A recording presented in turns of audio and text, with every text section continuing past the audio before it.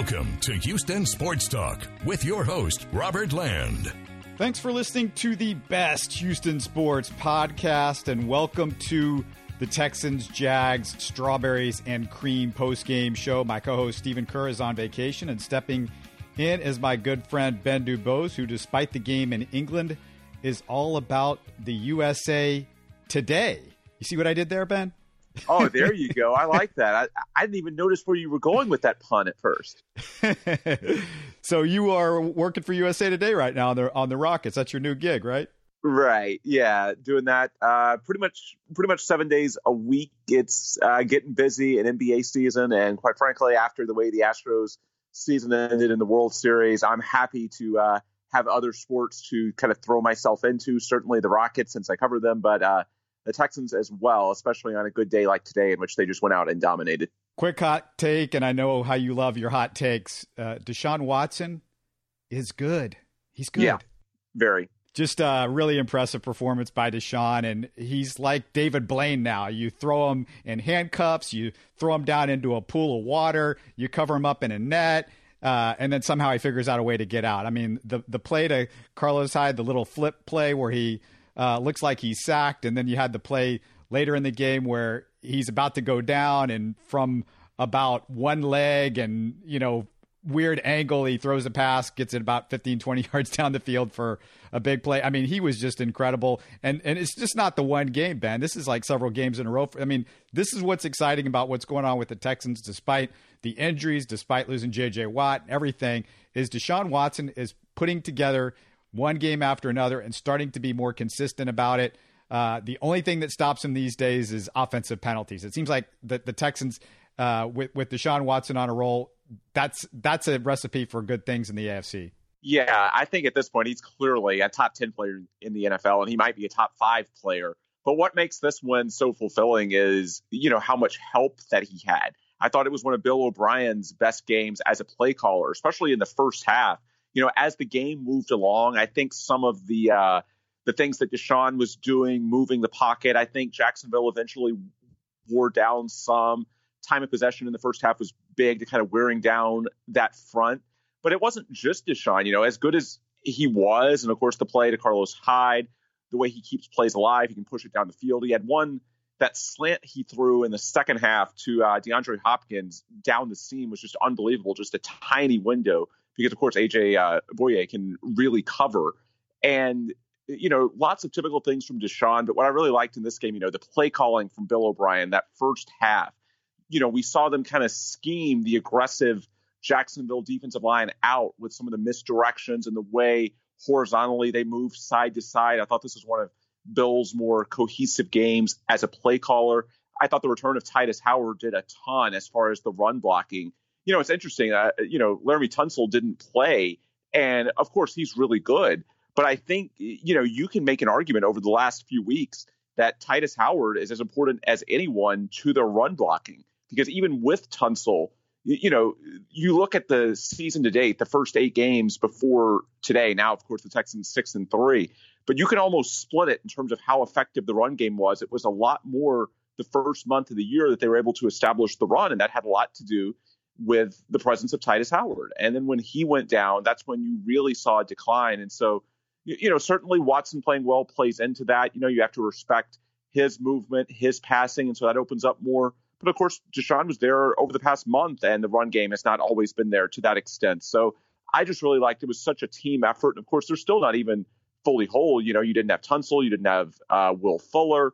But I think, you combine Watson with what he does every week with good play calling. I loved early in the game, by the way, that Bill O'Brien went for that 4th and 2 in that first drive. They picked it up. They ended up getting a field goal. So I thought they were aggressive. I thought, the play calling, it really challenged Jacksonville, a team that, by the way, is not that easy to run on. Their defensive front is pretty stout.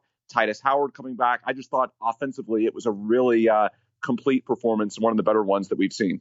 It was interesting because Titus Howard back at right tackle, but Tunsil's out. And I was thinking about this, Ben. You've got Matt Khalil and Shontrell Henderson and Roderick Johnson. All these guys were your tackles, your potential left tackles. You drafted a tackle in the first and second round.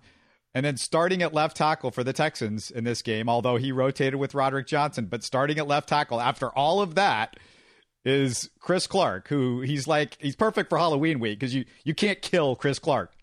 No, somehow he always finds his way back. And, all in all, I thought he was decent. He was serviceable. I mean, it's nothing, I don't think Pro Football Focus is going to grade him as off the charts or anything, but I thought he did his job. And, the one penalty that he had, I thought was terrible. That blindside block, I know it's the rule, but come on, that's pure instinct when you had the defender going after the quarterback and you're an offensive lineman and you can block him. I mean, that's just one of those, I just roll my eyes. I know it's the rule, but it's hard for me to be upset with the offensive lineman for doing what's just pure instinct. You see a defender, a huge guy running at your quarterback, you're going to want to try to block that guy. That's just the reality. And that's the only angle that he had. So I have a tough time blaming him for that. And outside of that one penalty, I mean, I thought it was a serviceable performance, and maybe it helps, the rest of the line. Certainly Deshaun's mobility helps, but I was surprised. I retweeted, I think it was Battle Red blog talking about Clark starting and basically saying, pray for Deshaun, then pray for Deshaun again. I retweeted that before the game because I thought it was funny, but all in all, I mean, even with Chris Clark instead of Laramie Tunsil, it was effective. I don't know if it's going to go down as one of the better offensive line performances ever or anything crazy like that, but it was serviceable. And, serviceable against the Jaguars when you have Deshaun Watson, DeAndre Hopkins, playmakers like that, that's probably going to be enough. Yeah, I want to bookmark that Chris Clark blindside block because I agree with you on that. And just talking about some stuff that's bigger picture from the officiating standpoint. But the penalties did cost the Texans in the first half because not just the penalties, the injuries as well cost the Texans in the first half because, Chris Clark, the blindside block didn't bother me, but, it was a killer on the 2-minute drive where he has the holding penalty and you're forced into the 58-yard field goal that Fairbairn was short on. But you also had Dan Skipper missing a block on an extra point, which cost you an extra point. Dan Skipper should not be one of your tackles if you're the Texans, no matter what the situation is. So that was a killer. And then Stephen Mitchell and Chris Clark with penalties in that first drive that were a killer. And Stephen Mitchell, who would not be in the game except there was wide receiver injuries. Of course, we know about Will Fuller not playing, but also a little bit of Kenny Stills being in and out early in the game with some injuries. But that's 8 points right there, Ben. When you look at it, this could have been easier, a bigger blowout.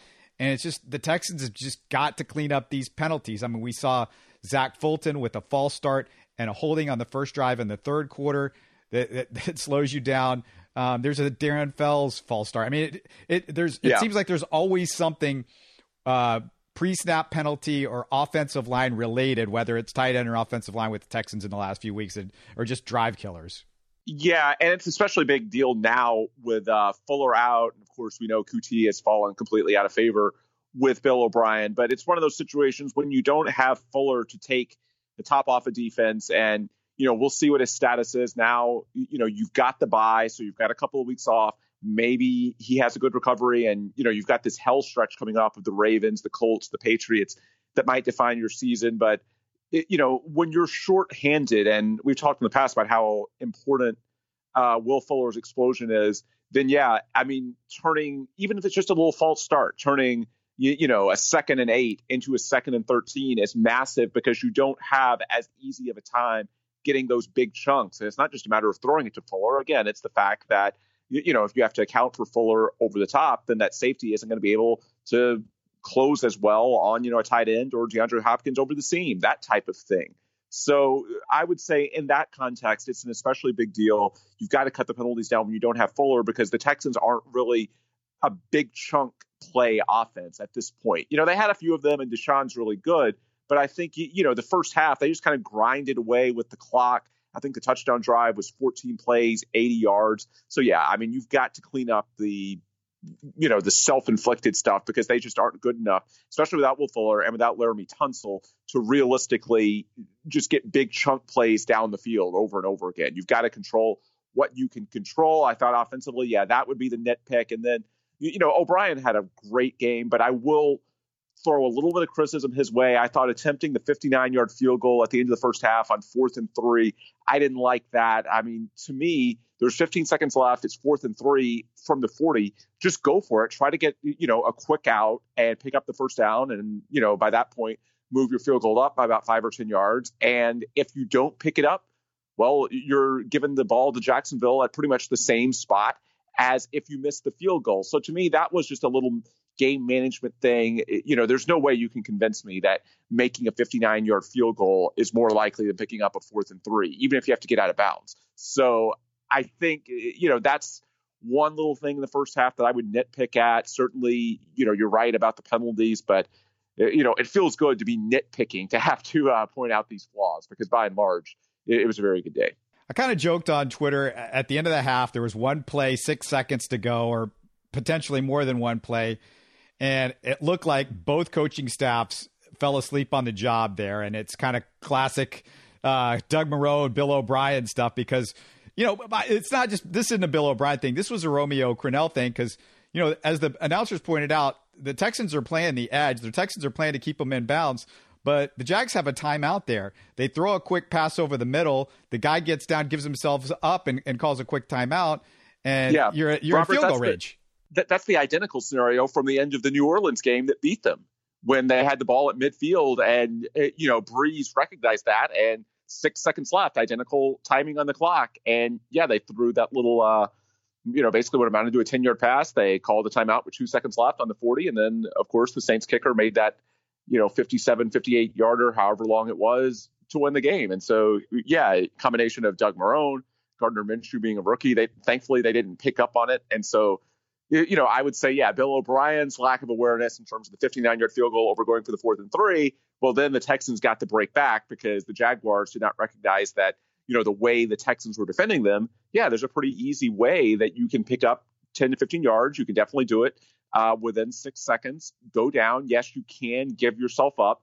At the end of that Saints game, the most common, response I got on Twitter about it was, why did the Texans touch him? Wouldn't time have run out? No, if you give yourself up, you can call timeout right then and there. And that's what the Jaguars could have done. So thankfully, Doug Marrone was not able to make Bill O'Brien pay for that lapse in judgment. But with that said, I want to make clear, we're nitpicking at this point. I thought in terms of the overall feel for the game, the play calling, this was one of Bill's better ones in Houston. That's just one of those situations that, you hope that they learn from, because of course your margin of error when you start playing teams like the Ravens, the Colts, the Patriots in the weeks ahead is going to be a lot smaller than it was against Gardner Minshew today, who finally showed a little bit of those rookie tendencies. I still would like to see Romeo, after 4 million years in the NFL, coach up his secondary a little bit better in these late game situations. I mean, this is not the first time, Ben, that we've seen some weird stuff. The guys playing way off the ball when, they shouldn't be playing way off the ball, 15 yards off the ball when you need a 10-yard pass in a first, just stuff like that. Sure. Although I will say the play from Conley at the goal line. Now, I did think he was playing a little too soft on that 4th down.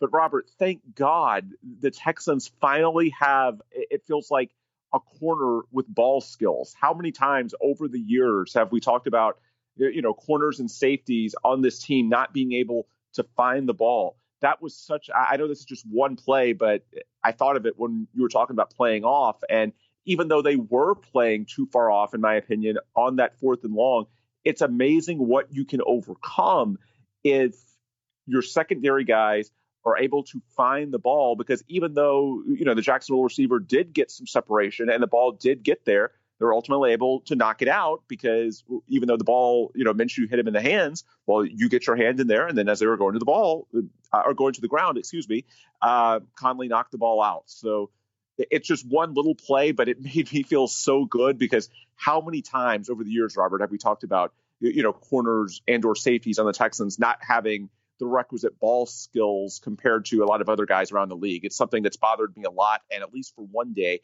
I'm pleased that a guy in the Texans really made a great play in that regard. Also, Jonathan Joseph had a big play at the goal line in the 4th quarter as well.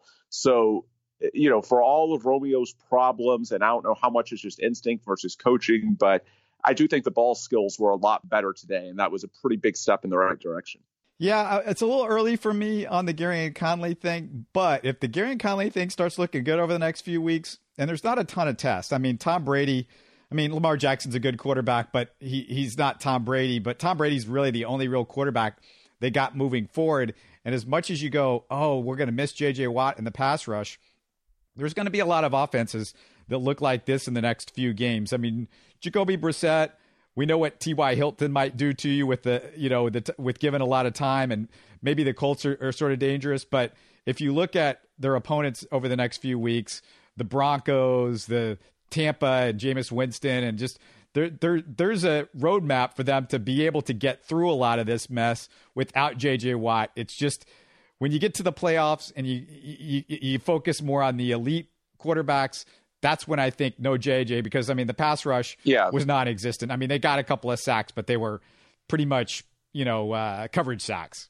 True. Yeah, and I thought the coverage was pretty good in those situations. They also, I think it was towards the end of the first half, they sent a blitz up the middle one time because obviously the line wasn't going to be able to do it themselves. The one thing I would say, I mean, against the Tom Brady's of the world, Pat Mahomes, if they see him again, not having Watt is going to be a problem.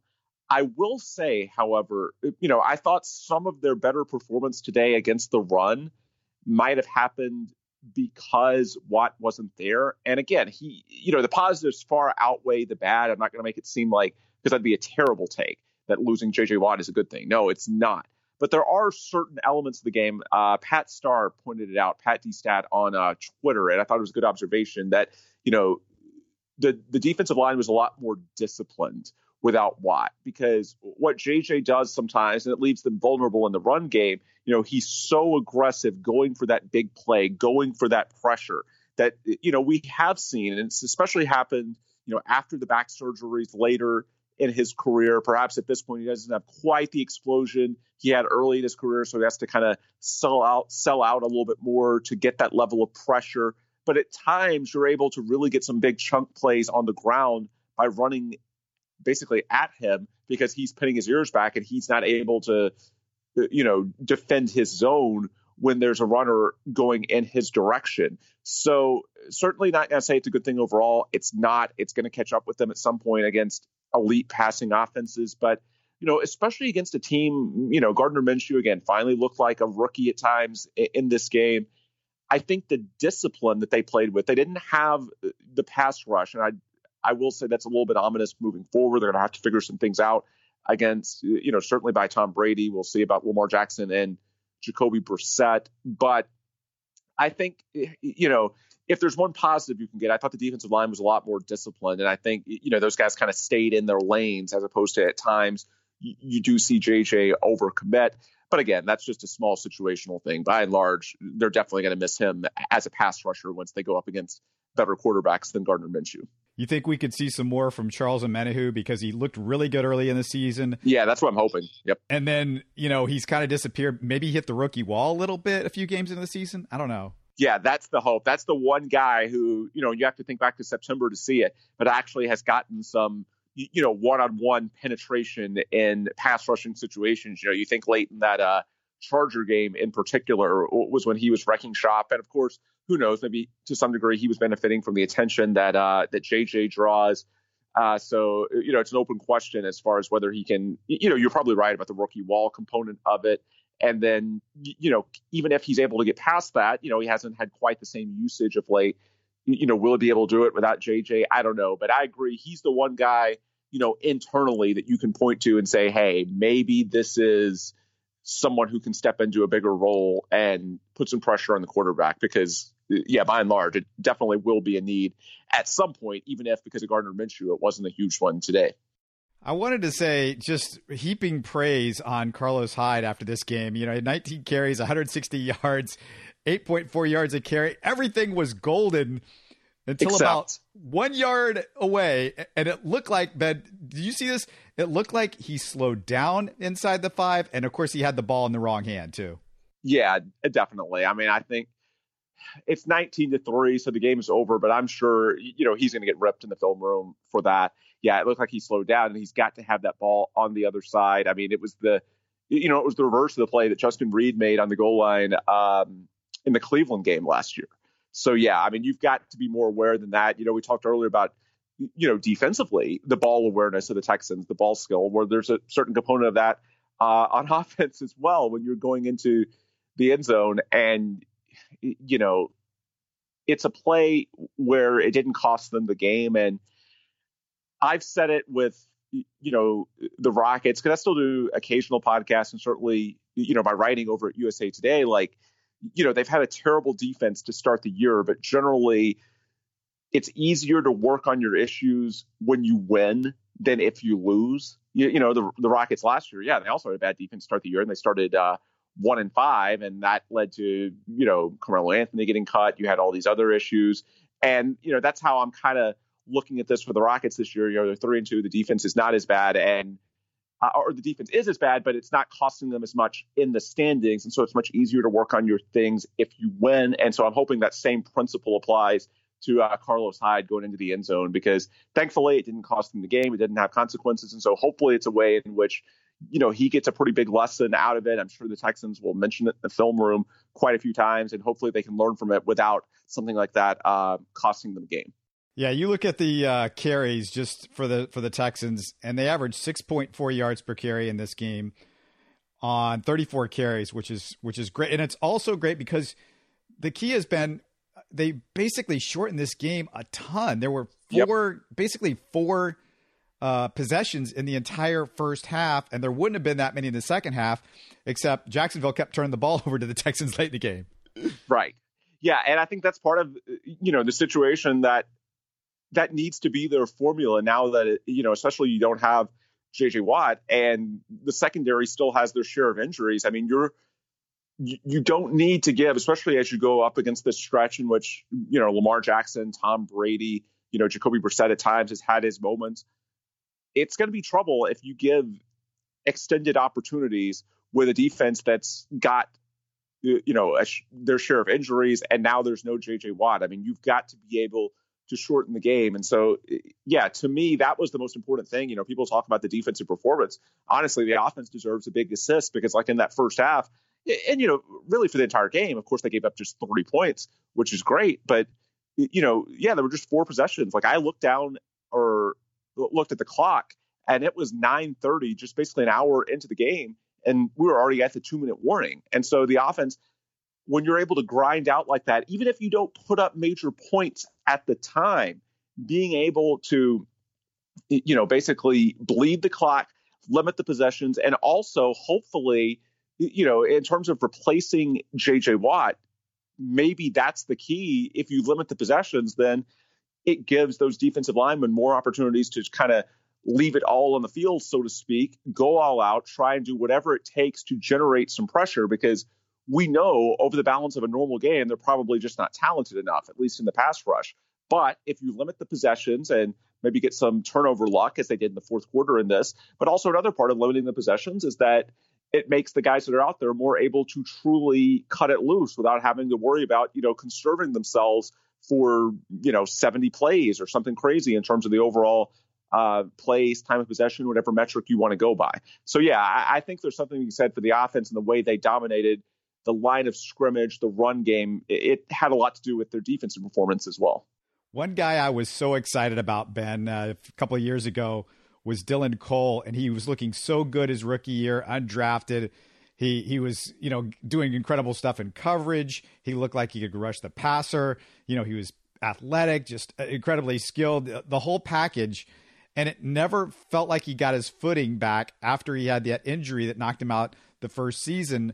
But for the first time, I felt like Dylan Cole's back to being a factor after this game. This was more of Dylan Cole that I've seen since the first year. Yeah, I mean, he had a couple of, I wouldn't say it was a great game. The big play, I forget if it was late in the first half or early in the second, where he lost assignment on that little dump off that went for 38. And then there was one in the second half where he really should have stopped Minshew short of the down marker, and Minshew got to the 35-yard line barely.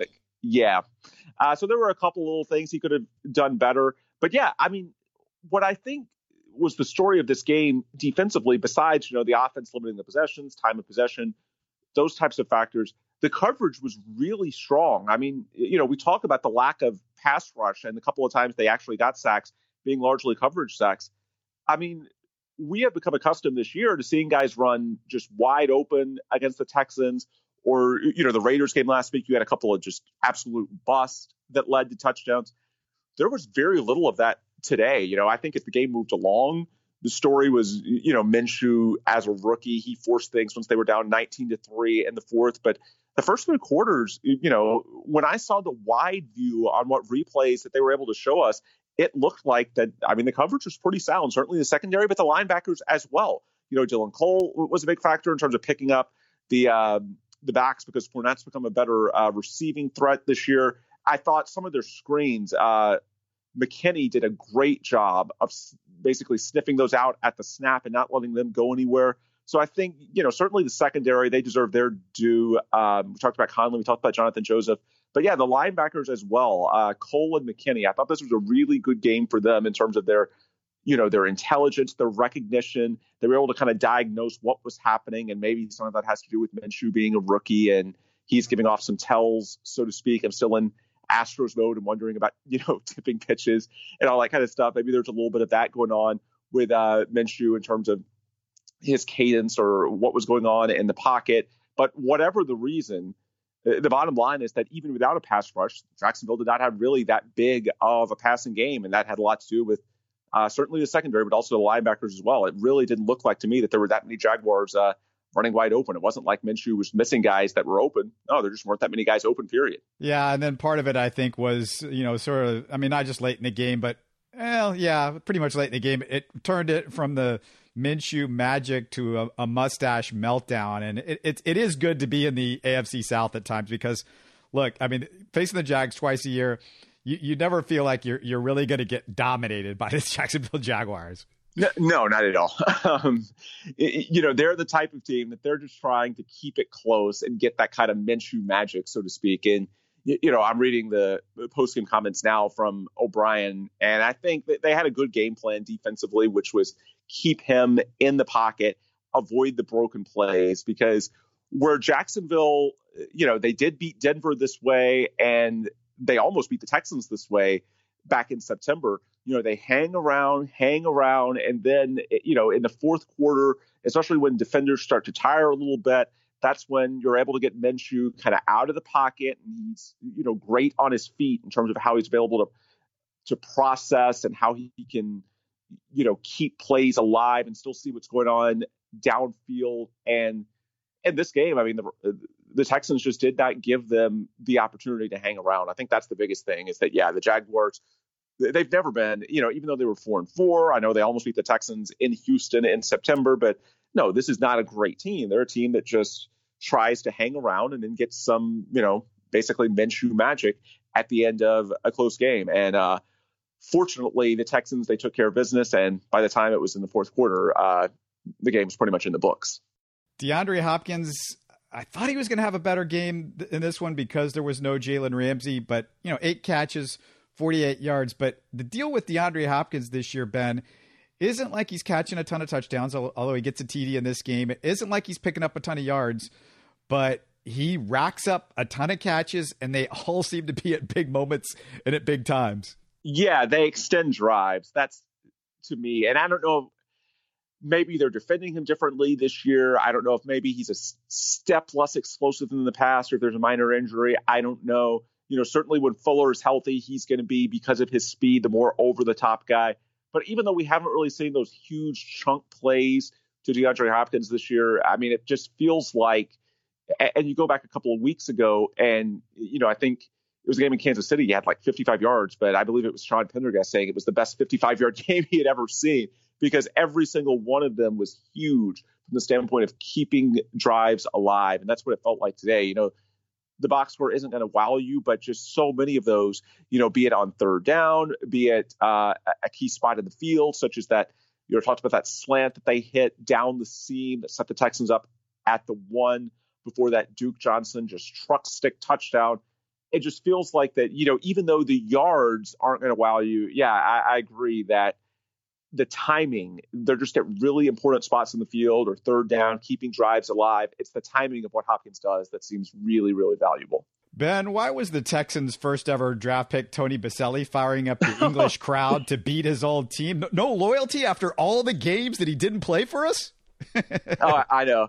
I got a kick out of that. To start the game, I said former Texans great Tony Baselli, in the same vein of every time the Astros play the Rangers, I point out former Astros great Pudge Rodriguez. But, at least Pudge Rodriguez played games with the Astros at the end of his career. The Texans never even got that with Baselli. But, hey, I mean, that's their thing. And, it's good for the NFL that, for all of Jacksonville's flaws, and we talk about, it's not a huge fan base, there are issues with selling tickets, stuff like that. I mean, if you didn't have Jacksonville, you couldn't have these games in London, which, I think games in London are a lot of fun. I enjoy, especially when your team goes out and wins, as the Texans did today, early on a Sunday morning. It sets you up for a pretty good day overall of watching football, fairly de-stressed. But, if not for the Jaguars and their, let's say lack of pedigree, it'd be pretty tough to have these games in London because, you're taking away a home game from somebody. And,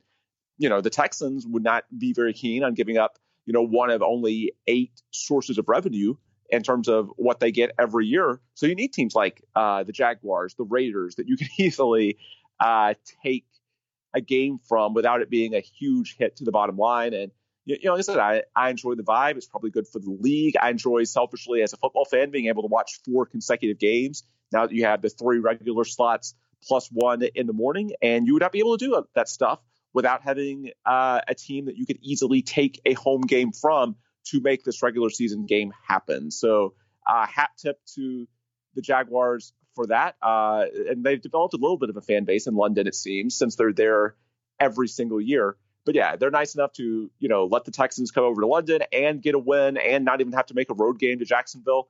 Yeah, I'm fine with Tony Baselli showing a little bit of love to the team he actually played for. Huge that the Texans pick up a W because they got the bye week. Maybe they get some guys back, Ben, but we got the biggest stretch of their season coming up right now in the next 3 games after the bye because you got the Ravens and the Colts, and you get about 5 days for that because that's a Thursday game with the Colts. And then you have the Patriots, which is practically a guaranteed loss. So you better come out and take care of business against the Ravens and the Colts. The Colts game is especially huge because you can't lose that and lose the tiebreaker against the Colts and put them one step closer to the AFC South. Right, especially because, and of course, we'll see what happens, Colts and Pittsburgh today. Pittsburgh's a little more lively than the record might suggest that they are. So hopefully the Texans get some help today because, the Colts are 5-2, and we all recognize that it's a little bit fluky. Their point differential is barely above 0. And, they shouldn't have beaten Denver last week. However, if you look at the Colts schedule moving forward, other than that Texans game, there's really not that many where you point to and say, okay, this should be a loss. It's fairly soft. And, in this NFL, you've almost got to win your division to really be able to expect that you have a chance in the playoffs to make a run. If you're asking your team, and of course, and there's no guarantee, even if the Colts do win the AFC South, the Texans would get a wild card because, the AFC, there's so many haves and have-nots. It might take 10 plus wins to get in with one of those wild card spots right now, the way that, you're starting to see this sharp drop off. So there's no guarantees that you get in at all. But then even if you do, having to win 3 straight road playoff games to get to the Super Bowl, I mean, that's just not realistic. I mean, your ideal scenario, if you're the Texans, of course, is to make a run and only win the division, but make a run at a 2 seed and get the bye. But realistically, I mean, goal 1 is win the division. And even if you don't get the 2 seed, get back to the same spot you were at last year and hopefully have a better result in terms of hosting a game wild card weekend. And the Colts at 5-2, look, I know they've been a little lucky. They're probably not as good as that record, that winning percentage suggests, but they don't really have that many automatic losses on their schedule. And, when you factor in, as you said, the Patriots game is probably a loss. If you go, I mean, that Colts game is almost a must win because, you're already a game back as we're recording this in the loss column. If you lose that game, that'd be basically a 2-game split with them. Plus they get the tiebreaker in that scenario. I mean, I just don't see, even though I don't think the Colts are all that great, barring major injuries, and, they are without T.Y. Hilton for 3 weeks, it seems like. But, yeah, the bottom line is they don't have that many games on their schedule you can point to and say, wow, the Colts are probably going to lose this game. So because of it, The Texans don't have a big margin for error, even though they're 6-3. The schedule is going to get pretty tough. So, yeah, ideally you would both the Ravens and Colts game. I recognize the Ravens game on the road is going to be pretty difficult. But, yeah, at a bare minimum, you have got to get that Colts game because when you consider the schedule for the Texans at Baltimore and then New England anywhere, if you lose again to the Colts, basically give them a 2-game advantage plus the tiebreaker based on head-to-head, it just becomes pretty difficult to see what your route is to winning the division if you let that one slip away. Yeah, Colts get a bye week after this week because they face the Dolphins, so that's not going to help either. And then I did want to ask you about the Rockets. Just give me your quick thoughts because they do understand that Jeff Bzdelik, they're going to have to thumb wrestle New Orleans if they want to get him back. You know, if they want to correct this defense, they don't get to just grab him off the waiver wire like they did last year. Yeah, but you know, I'll say I'm not as worried about the defense as a lot of folks. You know, I think some of this stuff, I mean, they've been pretty unlucky with regards to the amount of even covered 3-pointers that have gone in from other teams. There's a lot of data suggesting that they need to get better, certainly, but I'm not too worried about it because, you know, their recipe for a championship is going to be just having the defense good enough. If they win a title or even get close in terms of contending, it's going to be because of their offense. You know, the things that I'm worried about, you know, the two guys that I'm watching most closely are Eric Gordon and Clint Capella. Eric Gordon hasn't just been bad. To this point, statistically, the first 5 games, he's been one of the worst players in the sport. I mean, he has been dreadful. They've got to get that fixed. So in terms of their offense, missing a lot of their threes, he's got to get better. Certainly Harden shooting just 20% from 3. That's a problem, but we all trust that Harden's going to be able to turn it around. The main guys, like I said, Gordon, I think he'll be fine. He started slow last year as well and turned it around, but you know, he's 30 years old. He got the big contract extension. So until he does it, it's fine to have a watchful eye. And then the other thing, you know, Clint Capella, I don't know what it is. He played just 20 minutes the other night in Brooklyn. It feels like Mike D'Antoni's lost a little bit of faith in him. And, you know, the strangest thing, it just feels like he almost peaked with that 2018 playoff run, you know, when he played so well against Karl Anthony Towns and Gobert. And then, you know, the Warriors series in the Western Conference Finals, I won't say he was great, but he was pretty good. I mean, especially the home games, Game 5, Game 7, you look back. And then, of course, this past year, you know, the playoffs, he was dreadful. I know he had the virus, but to start off this year, really he just, and maybe he's a little too bulky. I don't know what it is, but he hasn't quite been the same guy. You know, even though the numbers went up last year because he played more minutes, he hasn't been as dominant as he was a couple of years ago. And as far as fixing their defense, look, if they don't trust Clint Capella, there's not a whole lot else that they can do, Robert, because they're just too damn small. You know, it's not like you can play Tyson Chandler, your backup, who's in year 19 and 37 years old. It's not like you can play him extended minutes. That's not really going to work out. And then if you're playing these lineups where you have, you know, a PJ Tucker or Thabo Sefolosha, someone like that at the 5, then even if you do play good defense, you're not going to be able to secure the rebound. And if another team gets 2 or 3 possessions, then even if, you know, your perimeter defense is more sound, even if they do clean that up, you're just too small. So, you know, they've got to get Clint Capella more assertive to start the year. It feels like almost a confidence issue. He's not going up as authoritatively as he has in the past. And you can tell that Mike D'Antoni has a pretty quick hook on him. There's been several games which he hasn't even played 25 minutes. And, you know, he's just, you know, he is the one guy in their front court, Robert, that isn't either undersized or old, or in some cases, both. So in terms of their defense, I mean, it doesn't matter how well you do in the perimeter. If you're that small and you're running, you know, a 6'5" PJ Tucker at the 5 and a 6'6" Daniel House Jr. at the 4, there's only so much you can do. So in terms of the defense, you know, number one, I mean, Gordon has to get better. Gordon's been bad offensively. He's been bad defensively as well. But number two, the size issue, either Capella needs to figure it out, or at some point during the year, Gerald Morey is going to have to make a trade, something to bring in more size, because what you get into with a lot of this, you know, even when they are trying, they're just too damn small. And the only guy that they have on the roster that can consistently give them the size they need is Clint Capella. And if he hasn't figured it out, then yeah, you're going to have to go externally, you know, to try and find some help, because the bottom line is these closing lineups that they've been doing to start the year with PJ Tucker at the 5, they're just entirely too small. And even if you do clean up the miscues in terms of, you know, technique, perimeter defense, closeouts, that kind of stuff, there's only so much you can do when you're not getting rebounds and you're too damn small. Yeah, I sometimes feel like D'Antoni, though, just gives up on guys a little bit quickly. Yeah. Capella, I mean, for whatever you say about him offensively, he still can get rebounds, and defense is rebounding too. Right. Yeah. I mean, that is a part of it. Of course, Westbrook's helped that some, but at the end of the day, he's 6'3". I mean, lots of these rebounds you're talking about, especially the ones right at the rim, it's a combination. Certainly Capella needs to play better, but also Mike D'Antoni. And, there were some people on Rockets Twitter talking about this angle on Friday night. I think there's some truth in this.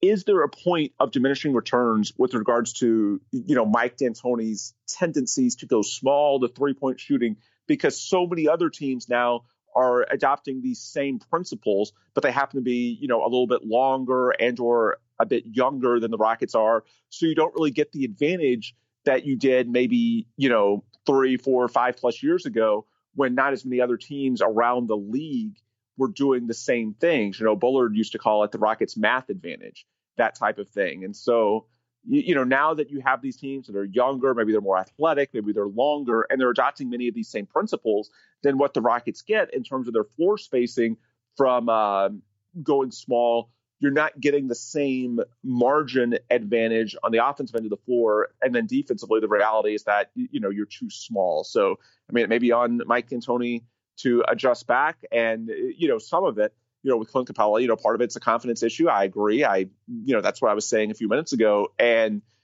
if you're giving him such a quick hook on a consistent basis, then that's not really giving him the opportunity to sort of, work his way out of whatever funk he may or may not be in mentally at the moment. So I agree. It's a combination. Clint needs to play better, but, the coaching staff and the management of the team, they also need to give him the best opportunity to play his way out of whatever struggles are going on. And it's tough to do that if you're just playing 20 minutes a game and you're on the bench for the vast majority of the fourth quarters. I want to ask you one thing about the Astros because, the Garrett Cole thing, I know everybody was very angry about AJ Hinch, and we can all agree that I don't know what AJ was doing. Hopefully he slept as badly as the rest of us did after making that decision. Yeah. And the thing that I was surprised at is we did the postgame, Ben, before I heard from Hinch, and I thought Hinch was going to have some good reasoning for the Garrett Cole decision and, the Zach Greinke decision, but, saying that, Greinke, had already pitched more pitches than he had in a long time. Well, the previous game he pitched more pitches than he did in the World Series game, and he had just given up a home run to Rendon and a walk to Soto, which were the only two guys in that lineup that were killing you. So once you get past that, it's like, well, why not leave Greinke in? Because he basically had Howie Kendrick befuddled, and so you could say that. But if you're going to bring somebody in, okay, you bring in Will Harris, who's done it all year, and I get that, and that's been Will Harris's job. And he had one bad pitch in the entire postseason. Otherwise, he'd given up 9 innings of scoreless baseball. The one bad pitch that he had was, after a 20-minute delay by the incredible Major League Baseball umpiring crew. But the thing that really drove me nuts about the whole Garrett Cole situation was, he said he's like, well, I told him we weren't going to bring him in unless the Astros were ahead or it was to close out the game. And I'm like, well, why? What are you saving him for? Yeah. It just I don't understand. I usually AJ Hinch is so well thought out then, and it just didn't make any, it was like somebody had, wiped away somebody had put a magnet over his floppy disk or something like that. And what happened to AJ Hinch? And it should be noted on Friday, they moved the goalpost a little bit more with that, and that Hinch said it was discussed before the game with Cole, and by that, AJ saying that Garrett had input on it, but I question how much, because we've seen guys in the past in tie games or even trailing by a run or two come in out of the pen and be used basically to keep the game in striking distance. And, in the 9th inning, you're down 4-2. If you can keep that game at 4, you've got the top of the lineup coming to the plate in the bottom, and the Nationals do not have an elite reliever. So I question, if Cole was willing to pitch, with the lead, so to speak, why would they not be able, why?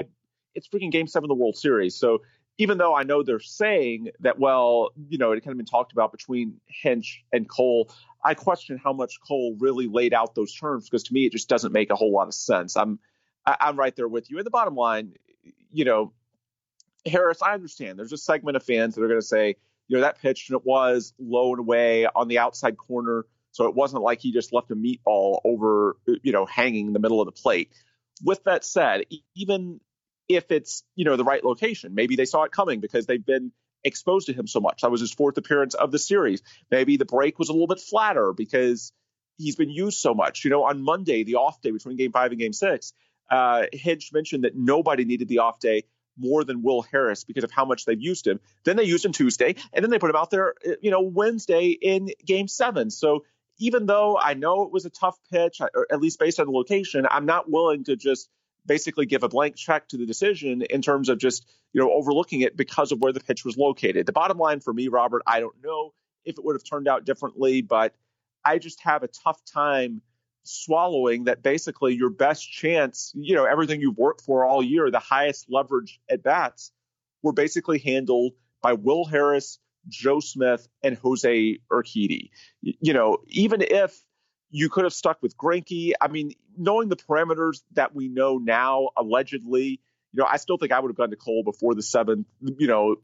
If the terms were really that limited, then quite frankly, I would have just bit the bullet and said, hey, it's late enough in the game. You're 9 outs away. Let's put Cole in there. And, if you lose, yeah, you can second guess, but you lost because you threw the most dominant pitcher in baseball. Or you could have left, you could have stuck with Greinke. If you're going to, pick a lane, if you're going to give Greinke the benefit of the doubt, the third time through the lineup, 2, 3, and 4, that's really dangerous. If you're going to go against kind of convention and assume that Greinke's got the hot hand, okay, then stay with him. Or there's option number 3, which is, since you've got Cole potentially available with a lead, and apparently the 8th inning or later is what they targeted, then use Osuna rather than Will Harris as the fireman, because, you're going up against the heart of their order. Well, the other thing is with Osuna is you had Greinke pitching who's throwing softballs, and you bring in Will Harris, who's not really, a gas guy, and then you bring out Osuna, who's got gas, because, look, Howie Kendrick, he hits the ball on the outer half of that's a ball that he would have hit foul if Osuna's throwing 100 miles an hour on that edge. Yeah, the bottom line to me is all the negative PR that you've gotten for 14 months about Roberto Osuna. Everything his organization has put itself through in terms of the national reaction, segments of the fan base, that type of thing. It's because you think he has truly elite stuff. He's good enough that, basically he's worth the consequences. Well, here's the deal. In this situation, you traded all those prospects for Zach Greinke, who you're paying $25 million a year to. Garrett Cole, that was probably the last game he'll ever play in an Astros uniform, the most dominant pitcher in baseball. And then there's Osuna, who, say what you will in terms of fan perception of him, but you certainly gave up a lot in terms of, what you were willing to do to get him here. If you lost the game because of any of those 3 guys, because, Greinke, Cole, Osuna, any combination of those 3 weren't good enough, then it would suck, but I could live with it. What I can't deal with is basically, and why I'm so frustrated with AJ, you want to feel like that even if you lost, you burned your best bullets. You did everything that you could do. And it feels like, Game 7 of the World Series, you had a lead, and the at-bats that really, really sunk you were Will Harris, Joe Smith, and Jose Urquidy. And that's just so frustrating. And even if you go, okay, Will Harris comes in, he gives up the 2 runs. Okay, you're now down a run. If you bring out Garrett Cole and you just say, we're going to keep it within a run, that just walking him out of the bullpen ignites the crowd and ignites your players. And there was the word was out of the Astros, the inside word was that not only was Garrett Cole pissed off that he didn't, the whole team was pissed off that Garrett Cole. And the other thing, we're talking about this, there's so many different ways, you could have stuck with Greinke, you could have gone with Cole in the 7th, you could have gone with Osuna, there wasn't a clear answer, but I'm just saying all of them I'd prefer to the way it played out, which basically feels like your season was decided by Will Harris, Joe Smith, and Jose Urquidy, who by and large, nice relievers, but, this team is too good to be leaving them in the highest leverage at bats. And then the worst decision of all, the one run that Osuna gave up in the 8th, I have no earthly idea, Robert, a runner on second with 2 outs, why you wouldn't intentionally walk Juan Soto, because the difference between 1 and 2 runs we discussed at that point in the game, that is massive. A 3-2 versus 4-2. That was when it got to 4-2. that was the first time it felt like, and I wasn't there watching on TV, but it felt like that was a huge, punch in the gut for the crowd. When it was 3-2, my read, I really believe that they would score another run. And I still think they might have, had it not escalated, to 4-2 and then to 6-2, because at some point there's kind of a. Can you say Phil Garner pitching to Albert Pujols? Can we just say that? Yeah, right. Yeah. And so that one, I don't even, I have a tough time even blaming Osuna for that one, because you had first base wide open with 2 outs. That's just a terrible decision. And that's the worst of all. But yeah, the bottom line for me, there's not one clear thing. Knowing what I know now, I think I would have just said, hey, as great as Greinke is, we're lucky to get through 6 scoreless after he didn't even make it through 5. In any of the others, I think I would have just said, hey, you got it to the 7th with a multi-run lead, and this is the heart of the order for the 3rd time, which there's a lot of data showing that 3rd time through the order, there's a big negative effect on the pitcher. I think, knowing what I know now about the parameters, I think I would have just gone Cole at the 7th and lived with the result. Yes, I understand he's on 2 days rest. I understand that, he hasn't pitched out of the bullpen before. Number one, a lot of guys, have. Look at, Madison Bumgarner closing out World Series. It has been done before. But the bottom line, if it goes wrong, I can live with it by saying, hey, this has been the most dominant pitcher in baseball this year. I would argue that it was the most dominant season of any Astros pitcher all time. Talking about Gerrit Cole, I could do that. If you wanted to argue Zach Greinke was that damn brilliant, which he was, then, stick with him. If you want to say Osuna, this is why, we took the huge PR hit, have done everything over the past 14 months, because he's got, this upper 90s fastball and has been one of the best closers in the game. All of that, I could accept any of those 3 rationales. It's losing the game 7 of the World Series at home, in which the highest leverage at bats were handled by Will Harris, the swing at bats, Will Harris, Joe Smith, Jose Urquidy, and then the decision with Osuna to pitch to Juan Soto in the 8th. That's what's so difficult, because it just doesn't feel like to me that the Astros went down with their best guys, and that's what makes it such a tough pill to swallow. And Ben, I love that Gerrit Cole had the great words to the fans the day after, but I just thought, with all the class stuff and all the ways that Gerrit Cole handled himself extremely well as an Astro after the game, putting on the Boris cap and what he said to Hunter, or what Hunter Atkins reported that he said, and I mean, that was disappointing from somebody like Gerrit Cole. I mean, it's disappointing, but what I wish people would consider, I mean, it is disappointing, but keep in mind, I mean, as much as we wanted to win, I mean, for those players, that was a punch in the gut, and it's not even an hour old. There's a lot of emotions going on there. So, yeah, I mean, I see it both ways. I mean, I agree he should have handled it better, but I also think, I mean, I understand his frustration at AJ Hinch. If there's frustration at Jeff Luhnow, I understand. I doubt seriously that Scott Boras would have ever tried to allowed for an extension or tried to sign him before the end of the season. So let's just take that off the table. If he's mad at Jeff Luhnow because he hasn't done anything with that's not in Scott Boras' DNA. But what I guess my frustration was, this isn't about me. It's about, or you, this is about the fact that Gerrit Cole puts on a Boras cap instead of an Astros cap in a locker room filled with, his teammates that have fought with him all year. And as soon as you lose Game 7 and you didn't get to go into the game, that you go, I'm going to put on a Boras cap and not an Astros cap.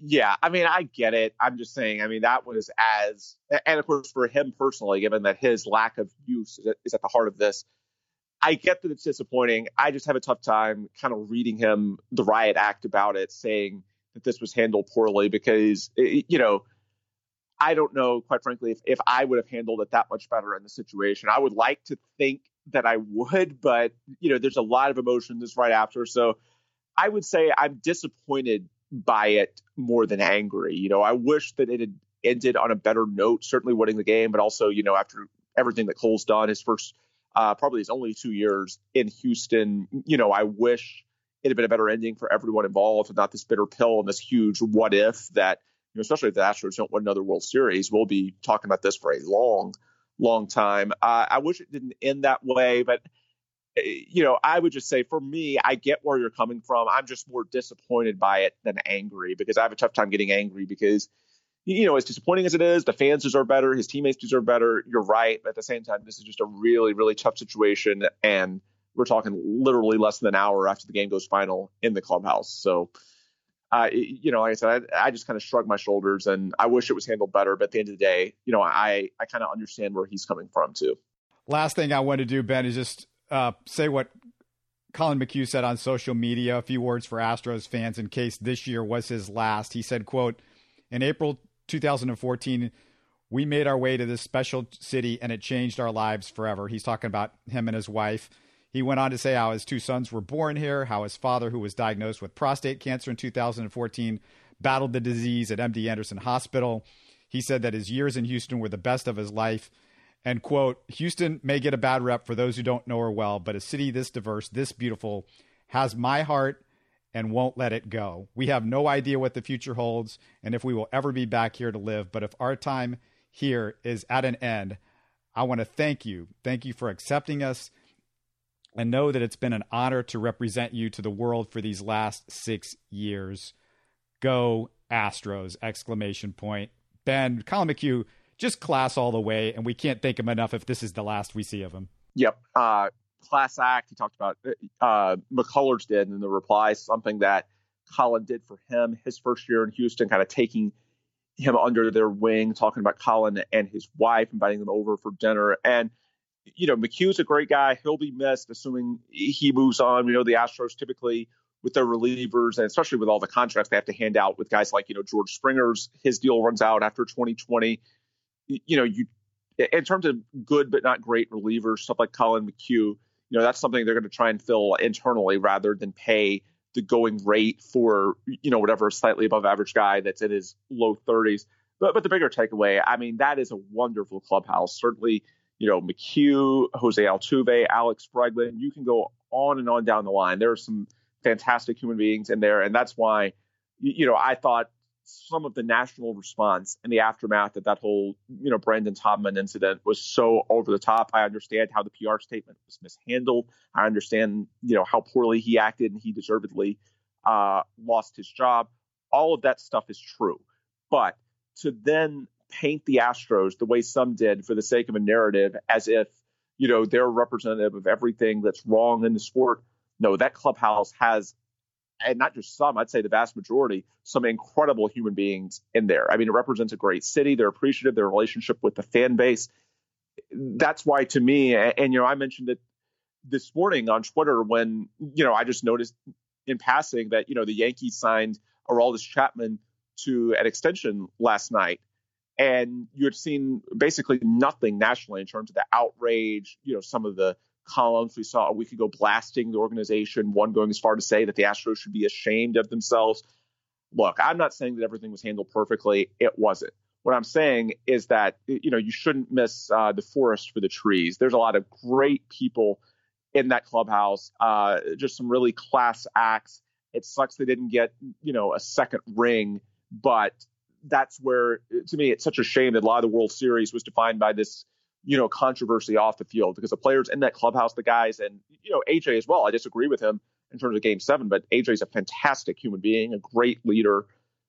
That's why it's so silly, some of the storylines that have been going about with this team, because, I mean, those are just some incredible men. I think the world of those guys. Colin is at the top of the list. Certainly Altuve as well. Glad he got his walk-off moment to clinch the pennant against the Yankees. And that's why, to me, it's such a shame. And in reality, as I said on Twitter, when you're allowing your response and you're kind of picking and choosing based on your biases, when to go in on guys like, and of course, with the Astros, it's the Osuna acquisition, you're actually trivializing the real issue if you're going that heavily on a team because for whatever reason, I guess you're cheering for the opponent. Whatever it may be. Again, I'm not saying that the Astros deserve no criticism. I'm not saying they're perfect, but, by and large, this is a clubhouse, a group of guys that stands for the right things. And in a series where, unfortunately, they were painted by many to be kind of the villain, the enemy, I think, seeing those words from Colin McHugh and, of course, the perspective of a lot of those guys in the clubhouse in the days since the World Series, hopefully it's a reminder going into 2020 to, hey, let's all turn the page. The stuff with Todman, that's an outlier. It's a great clubhouse, and as much as this stings, it's a great group of guys, and I look forward to cheering them on again in 2020.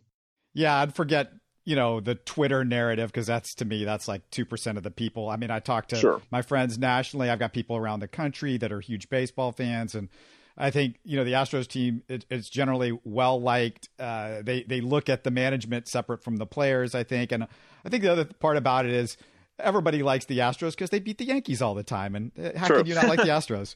So, Ben, it's at Ben Dubose on Twitter. It's USA Today Rockets Wire. Anything else you want to plug? You got a story coming out on Mike D'Antoni's new glasses that he's wearing on the sideline or anything good like that?